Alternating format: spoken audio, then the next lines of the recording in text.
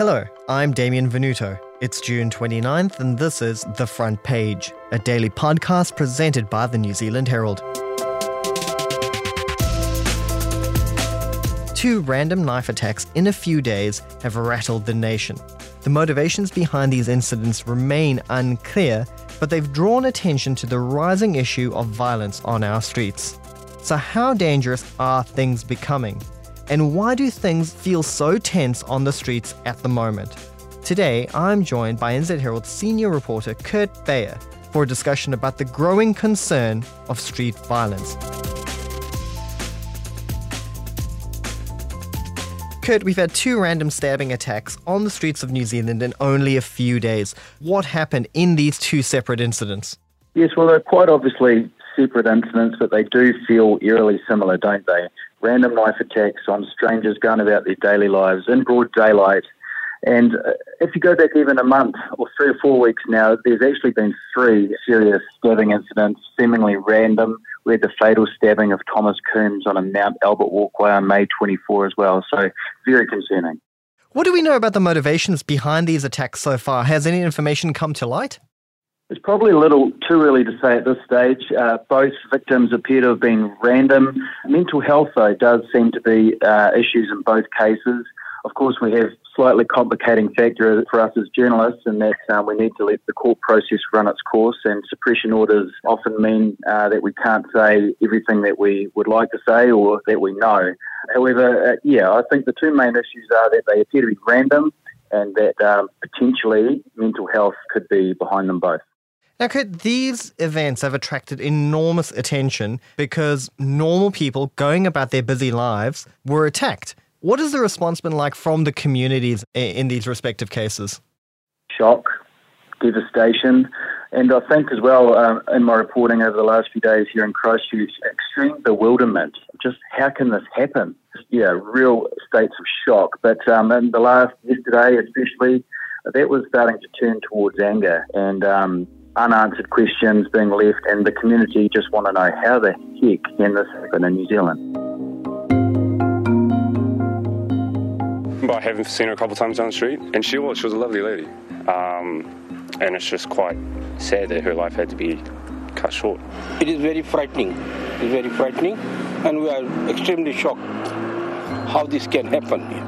To hear that it's just a random attack rather than, a domestic incident that someone knew the person, I just can't believe it. I just think it's terrible. Kurt, as you mentioned, mental health concerns were cited in both these attacks, but we do have a little bit more information coming out of Christchurch.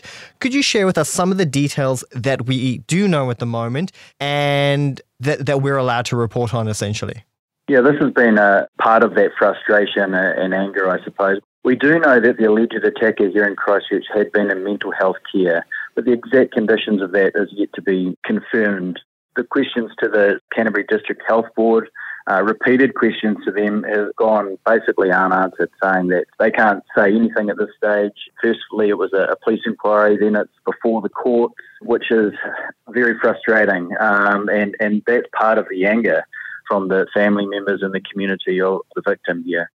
Likewise, Health Minister Andrew Little twice gone to his office, and he hasn't been able to answer any questions, saying it's one for the CDHB. So we're going around in circles there a little bit. Now, there's plainly going to be inquiries underway by the CDHB and other agencies on how this has happened.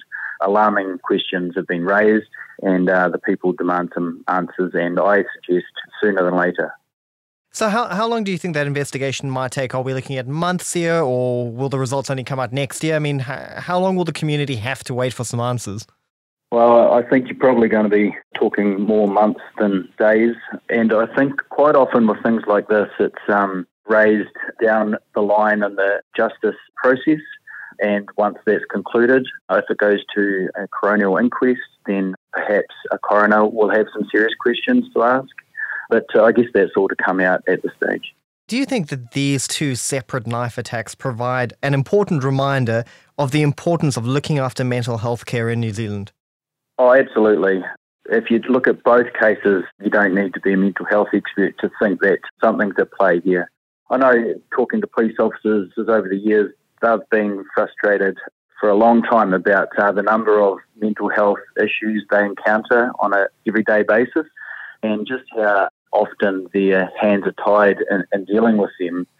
They feel some frustration around that, and quite an often refrain that's repeated to me is that they can often feel more like health workers than police officers going about their job. So, yeah, I mean, absolutely. Mental health is obviously something that has been talked about more in New Zealand over recent years, which has only got to be healthy, but we definitely need to keep talking about it, and that's got to lead to surely some better solutions. I also know that this traumatic, senseless act will have incredible impact on the community as a whole, not only the community of Sockburn, Christchurch, but our wider community of New Zealand, Aotearoa. I want to reinforce that this was an isolated incident and we are not seeking anyone else in relation to this matter.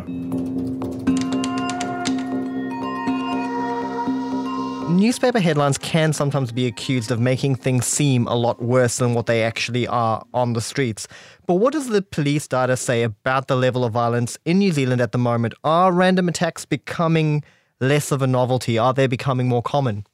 Well, the police data hasn't really caught up or encompassed whether or how many attacks are random or not. But I guess what we can say at the moment, there certainly feels like high levels of violent crime. If we look in Auckland over the last few months with the drive-by shootings, I mean, that's extreme violence. And it's, I guess, only by the grace of God or whatever that there hasn't been an innocent person killed in that. If you couple that with the ram raids, which perhaps not violent as in using knives or guns, but still violent, and especially with a huge impact on the business community. All of that's probably led to Porto Williams being stripped of their police portfolio earlier this month, and Mr. Fix-It, Chris Hipkins, coming in to try and shore things up on the police front there. Whether or not violent random attacks are becoming more prevalent, it's hard to say, but over the last month, we've had 3 of them. So I mean, that's certainly a spate, if nothing else. Yeah, it's certainly some anecdotal evidence, right?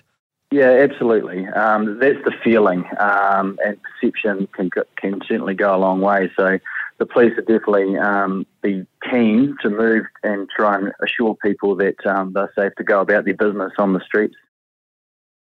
What do you think are some of the reasons behind this uptick in violence on our streets at the moment?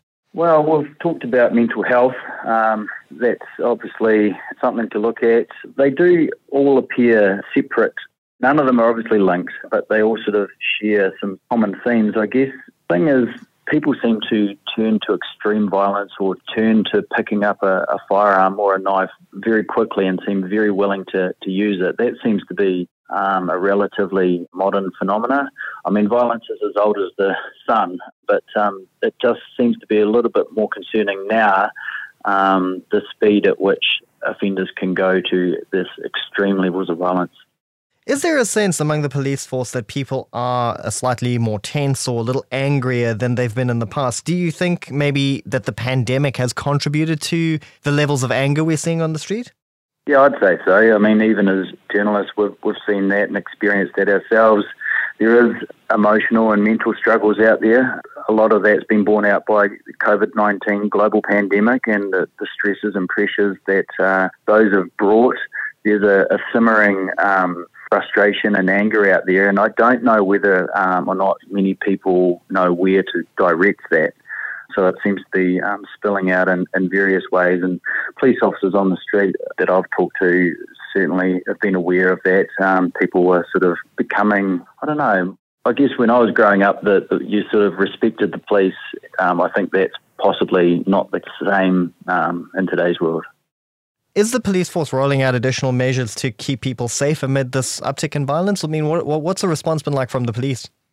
Well, whenever something like this happens, they're pretty keen to get their people out on the street, make their officers visible, and that certainly happened at the weekend here in Christchurch. The district commander, John Price, was keen to reassure people that they were safe and that extra officers were out and about, just giving that visible presence. I'm sure they'd like more people, more resources. A lot of their resources is tied up in family harm, road policing, that sort of thing. So, yeah, I guess more resource would be one thing that they would like. Do you think that that makes a difference to the community? Do you think that seeing more police on the road does make them feel more secure? Yeah, I think so. You could argue that some people might find that a little bit more intimidating, but I think if you see a police officer around, most offenders or criminals are going to not do anything while the boys in blue are about. This was a random attack. There's no indication it's a hate crime of any type. The victims were of different gender, ethnicity and age. What I can tell you is this offender is a local person. He has randomly stabbed 4 members of the public. Those members have suffered moderate injuries and we are wrapping the necessary services around them to support them. What advice, if any, is the police giving those who still want to go out and have a good night, enjoy their lives as they always have? Are there any suggestions that people should maybe stay home rather than going out at the moment? I think you have to live your life. You have to, but I think people need to look out for each other. Be aware of your surroundings. One of the things that came out of the March 15 terror attacks was police and spy agencies both saying that they need the public's help in following up on worrying behaviour. If they're not told about it, then they don't know about it and can't do anything. So I guess be vigilant, but you have to go out and live your life. Kurt, as someone who's been reporting on New Zealand crime for many, many years, are you concerned about what you're seeing at the moment and what this might mean for the future of the country? Yeah, that's a tricky one.